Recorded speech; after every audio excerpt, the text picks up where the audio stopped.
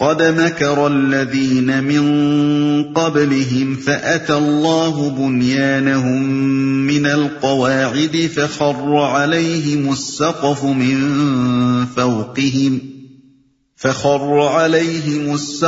من فوقهم وأتاهم العذاب من حيث لا يشعرون۔ ان سے پہلے بھی بہت سے لوگ حق کو نیچا دکھانے کے لیے ایسی ہی مکاریاں کر چکے ہیں، تو دیکھ لو کہ اللہ نے ان کے مکر کی عمارت جڑ سے اکھاڑ پھینکی اور اس کی چھت اوپر سے ان کے سر پر آ رہی، اور ایسے رخ سے ان پر عذاب آیا جدھر سے اس کے آنے کا ان کو گمان تک نہ تھا۔ ثم يوم القيامة يخزيهم ويقول أين شركائي الذين كنتم تشاقون فيهم قال الذين أوتوا العلم إن الخزي اليوم والسوء على الكافرين۔ پھر قیامت کے روز اللہ انہیں ذلیل و خوار کرے گا اور ان سے کہے گا، بتاؤ اب کہاں ہیں میرے وہ شریک جن کے لیے تم اہل حق سے جھگڑے کیا کرتے تھے؟ جن لوگوں کو دنیا میں علم حاصل تھا وہ کہیں گے آج رسوائی اور بدبختی ہے کافروں کے لیے۔ جن لوگوں کو دنیا میں علم حاصل تھا۔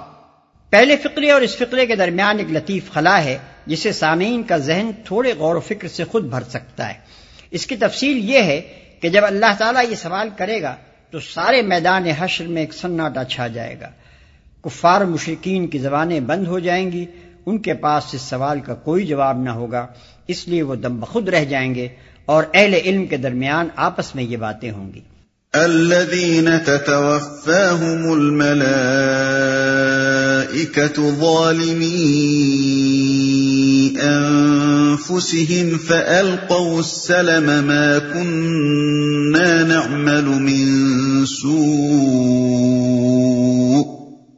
بلى إن الله عليم بما كنتم تعملون فادخلوا أبواب جهنم خالدين فيها فلبئس مثوى المتكبرين۔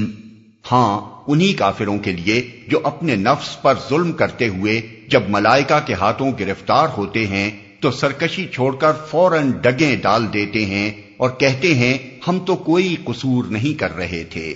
ملائکہ جواب دیتے ہیں کر کیسے نہیں رہے تھے، اللہ تمہارے کرتوتوں سے خوب واقف ہے، اب جاؤ جہنم کے دروازوں میں گھس جاؤ، وہیں تم کو ہمیشہ رہنا ہے۔ بس حقیقت یہ ہے کہ بڑا ہی برا ٹھکانہ ہے متکبروں کے لیے۔ ہاں یہ فقرہ اہل علم کے قول پر اضافہ کرتے ہوئے اللہ تعالیٰ خود بطور تشریح فرما رہا ہے۔ جن لوگوں نے اسے بھی اہل علم ہی کا قول سمجھا ہے انہیں بڑی تعبیروں سے بات بنانی پڑی ہے اور پھر بھی بات پوری نہیں بن سکی ہے۔ جب ملائکہ کے ہاتھوں گرفتار ہوتے ہیں، یعنی جب موت کے وقت ملائکہ ان کی روحیں ان کے جسم سے نکال کر اپنے قبضے میں لے لیتے ہیں، وہیں تم کو ہمیشہ رہنا ہے۔ یہ آیت اور اس کے بعد والی آیت جس میں قبض روح کے بعد متقیوں اور ملائکہ کی گفتگو کا ذکر ہے، قرآن مجید کی ان متعدد آیات میں سے ہے جو صریح طور پر عذاب و ثواب قبر کا ثبوت دیتی ہیں۔ حدیث میں قبر کا لفظ مجازاً عالم برزخ کے لیے استعمال ہوا ہے، اور اس سے مراد وہ عالم ہے جس میں موت کی آخری ہچکی سے لے کر بعث بعد الموت کے پہلے جھٹکے تک انسانی ارواح رہیں گی۔ منکرین حدیث کو اس پر اصرار ہے کہ یہ عالم بالکل عدم محض کا عالم ہے جس میں کوئی احساس اور شعور نہ ہوگا اور کسی قسم کا عذاب یا ثواب نہ ہوگا۔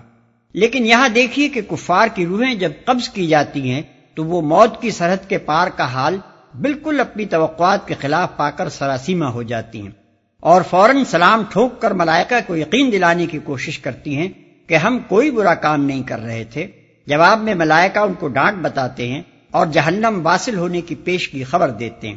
دوسری طرف اتقیاء کی روحیں جب قبض کی جاتی ہیں تو ملائکہ ان کو سلام بجا لاتے ہیں اور جنتی ہونے کی پیشگی مبارکباد دیتے ہیں۔ کیا برزخ کی زندگی میں احساس، شعور عذاب اور ثواب کا اس سے بھی زیادہ کھلا ہوا کوئی ثبوت درکار ہے؟ اسی سے ملتا جلتا مضمون سورہ نساء آیت نمبر 97 میں گزر چکا ہے، جہاں ہجرت نہ کرنے والے مسلمانوں سے قبض روح کے بعد ملائکہ کی گفتگو کا ذکر آیا، اور ان سب سے زیادہ صاف الفاظ میں عذاب برزخ کی تصریح سورہ مومن آیت 45-46 میں کی گئی ہے، جہاں اللہ تعالیٰ فرعون اور آل فرعون کے متعلق فرماتا ہے کہ ایک سخت عذاب ان کو گھیرے ہوئے ہے، یعنی صبح و شام وہ آگ کے سامنے پیش کیے جاتے ہیں، پھر جب قیامت کی گھڑی آ جائے گی تو حکم دیا جائے گا کہ آل فرعون کو شدید تر عذاب میں داخل کرو۔ حقیقت یہ ہے کہ قرآن اور حدیث دونوں سے موت اور قیامت کے درمیان کی حالت کا ایک ہی نقشہ معلوم ہوتا ہے، اور وہ یہ ہے کہ موت محض جسم و روح کی علیحدگی کا نام ہے، نہ کہ بالکل معدوم ہو جانے کا۔ جسم سے علیحدہ ہو جانے کے بعد روح معدوم نہیں ہو جاتی، بلکہ اس پوری شخصیت کے ساتھ زندہ رہتی ہے جو دنیا کی زندگی کے تجربات اور ذہنی و اخلاقی اکتسابات سے بنی تھی۔ اس حالت میں روح کے شعور، احساس، مشاہدات اور تجربات کی کیفیت خواب سے ملتی جلتی ہوتی ہے۔ ایک مجرم روح سے فرشتوں کی باز پرس اور پھر اس کا عذاب اور اذیت میں مبتلا ہونا اور دوزخ کے سامنے پیش کیا جانا، سب کچھ اس کیفیت سے مشابہ ہوتا ہے جو ایک قتل کے مجرم پر پھانسی کی تاریخ سے ایک دن پہلے ایک ڈراونے خواب کی شکل میں گزرتی ہوگی۔ اسی طرح ایک پاکیزہ روح کا استقبال اور پھر اس کا جنت کی بشارت سننا اور اس کا جنت کی ہواؤں اور خوشبوؤں سے متمتع ہونا، یہ سب بھی اس ملازم کے خواب سے ملتا جلتا ہوگا جو حسن کارکردگی کے بعد سرکاری بلاوے پر ہیڈ کوارٹر میں حاضر ہوا ہو اور وعدہ ملاقات کی تاریخ سے ایک دن پہلے آئندہ انعامات کی امیدوں سے لبریز ایک سہانا خواب دیکھ رہا ہو۔ یہ خواب یک لخت نفخ سور دوم سے ٹوٹ جائے گا اور یکایک میدان حشر میں اپنے آپ کو جسم و روح کے ساتھ زندہ پا کر مجرمین حیرت سے کہیں گے، یا ویلنا من بعثنا من مرقدنا، یعنی ارے یہ کون ہمیں ہماری خوابگاہ سے اٹھا لایا؟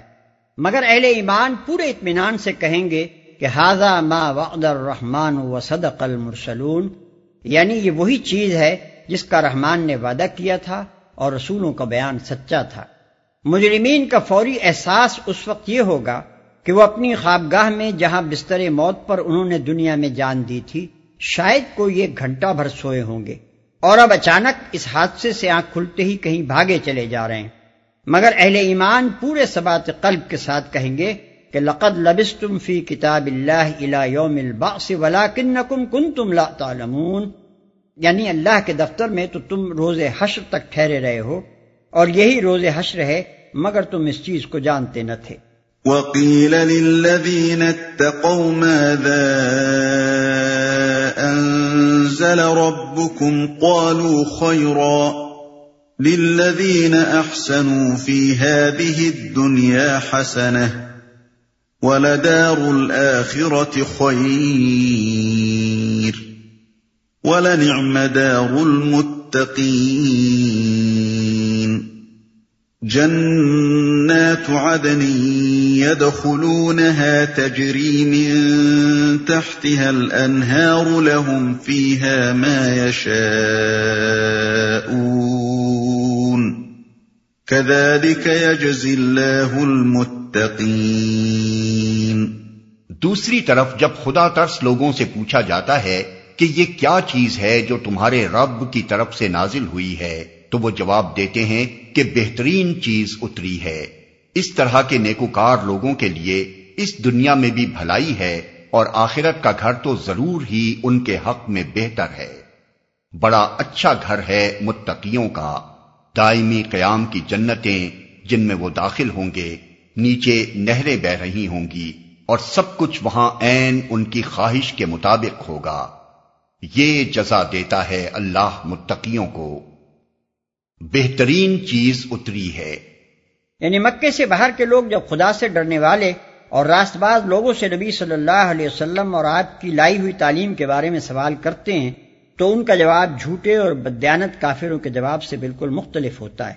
وہ جھوٹا پروپیگنڈا نہیں کرتے، وہ عوام کو بہکانے اور غلط فہمیوں میں ڈالنے کی کوشش نہیں کرتے، وہ حضور صلی اللہ علیہ وسلم اور آپ کی لائی ہوئی تعلیم کی تعریفیں کرتے ہیں اور لوگوں کو صحیح صورتحال سے آگاہ کرتے ہیں۔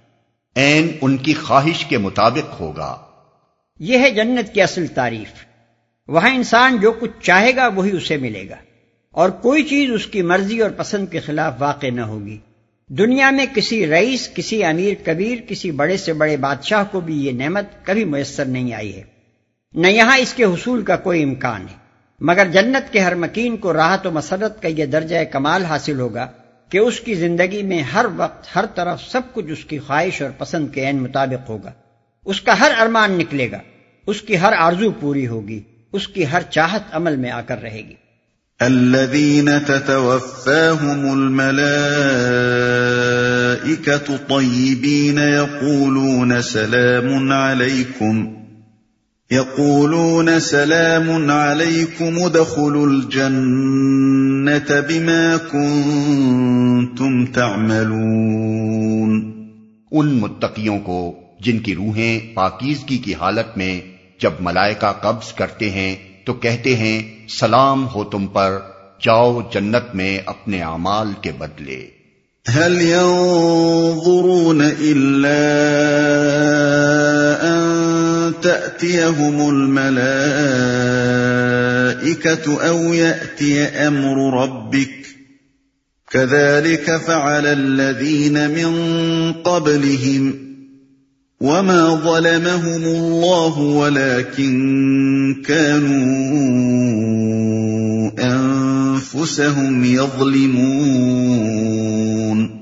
اے محمد، اب جو یہ لوگ انتظار کر رہے ہیں تو اس کے سوا اب اور کیا باقی رہ گیا ہے کہ ملائکہ ہی آ پہنچیں یا تیرے رب کا فیصلہ صادر ہو جائے۔ اس طرح کی ٹھٹائی ان سے پہلے بہت سے لوگ کر چکے ہیں، پھر جو کچھ ان کے ساتھ ہوا وہ ان پر اللہ کا ظلم نہ تھا بلکہ ان کا اپنا ظلم تھا جو انہوں نے خود اپنے اوپر کیا۔ تیرے رب کا فیصلہ صادر ہو جائے۔ یہ چند کلمے بطور نصیحت اور تنبیہ کے فرمائے جا رہے ہیں۔ مطلب یہ ہے کہ جہاں تک سمجھانے کا تعلق تھا تم نے ایک ایک حقیقت پوری طرح کھول کر سمجھا دی، دلائل سے اس کا ثبوت دے دیا، کائنات کے پورے نظام سے اس کی شہادتیں پیش کر دیں، کسی ذی فہم آدمی کے لیے شرک پر جمے رہنے کی کوئی گنجائش باقی نہیں چھوڑی۔ اب یہ لوگ ایک صاف سیدھی بات کو مان لینے میں کیوں تحمل کر رہے ہیں؟ کیا اس کا انتظار کر رہے ہیں کہ موت کا فرشتہ سامنے آ کھڑا ہو تو زندگی کے آخری لمحے میں مانیں گے، یا خدا کا عذاب سر پر آ جائے تو اس کی پہلی چوٹ کھا لینے کے بعد مانیں گے؟ فَأَصَابَهُمْ سَيِّئَاتُ مَا عَمِلُوا وَحَاقَ بِهِم مَّا كَانُوا بِهِ يَسْتَهْزِئُونَ۔